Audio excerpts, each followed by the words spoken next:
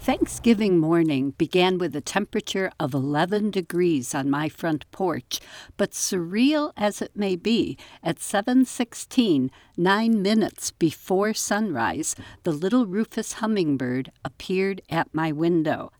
I'd brought my two normal feeders in overnight, setting them out just before 7, so the water wasn't too terribly cold yet, but ice crystals were forming by 7:45, so I swapped them out with feeders from inside, something I had to do every half hour to 45 minutes all day long. After being distracted for an hour making dinner rolls, I looked out to see the hummer sitting at the side yard feeder, the sugar water and ice crystals forming a thick slurry. Fortunately, it wasn't the kind of ice her tongue could stick to, but of course that made me wonder whether a hummingbird tongue could stick to ice. The answer may remain a mystery forever. Keeping hummingbird feeders thawed on a day like Thursday reminded me of the only other time we had a hummingbird in the yard on a Thanksgiving in 2004. Oddly enough, my family was spending that holiday with our son Joey in Florida, so I didn't have to do any of the work of swapping out feeders for several frozen days. My sweet mother-in-law, who was 85 at the time, was staying at our house while we were gone. The original plan called for her to feed our 2 dogs, 2 cats, and my education owl, Archimedes, but she took the additional hummingbird responsibilities right in stride. But she was apparently a lot hardier than I am. Just last Tuesday, I learned about a simpler way to keep sugar water thawed.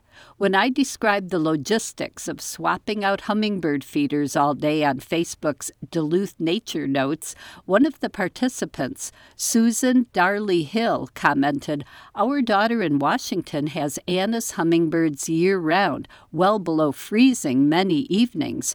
We ordered them a heated feeder, and it was shipped to them from Two Harbors, a small family-owned biz."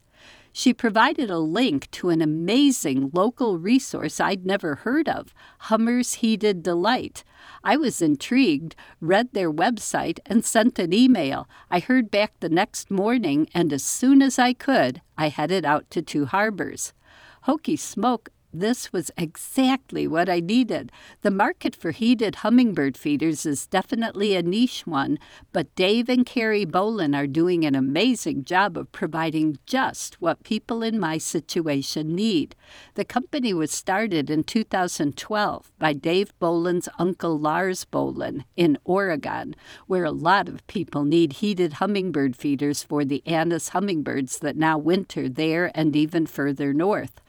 Lars and his wife Sharon got the company off the ground, but he died in 2014 and she in 2017.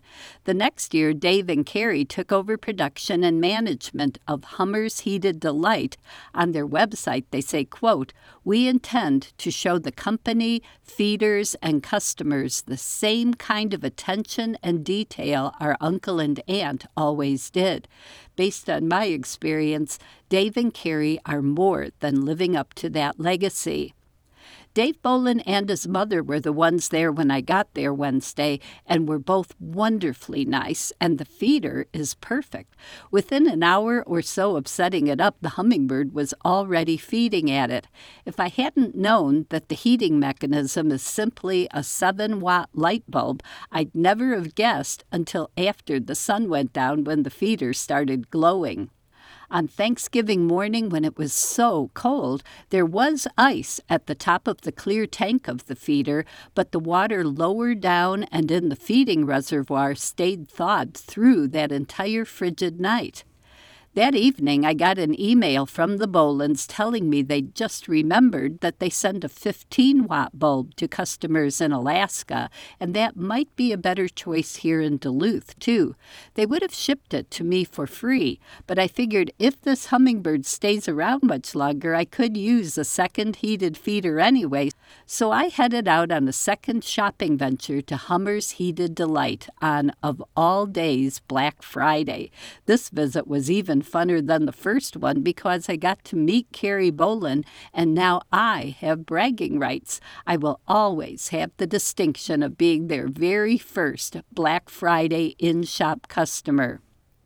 I hadn't even thought about the possibility of a heated hummingbird feeder, but now that I have two, whether my Rufous hummingbird moves on quickly or not, I'll have the feeders handy to use whenever we have unseasonable cold snaps in May. Or maybe in another 17 years, another November hummingbird will show up again. Hope really is the thing with feathers, little tiny hummingbird feathers. I'm Laura Erickson, speaking for the birds.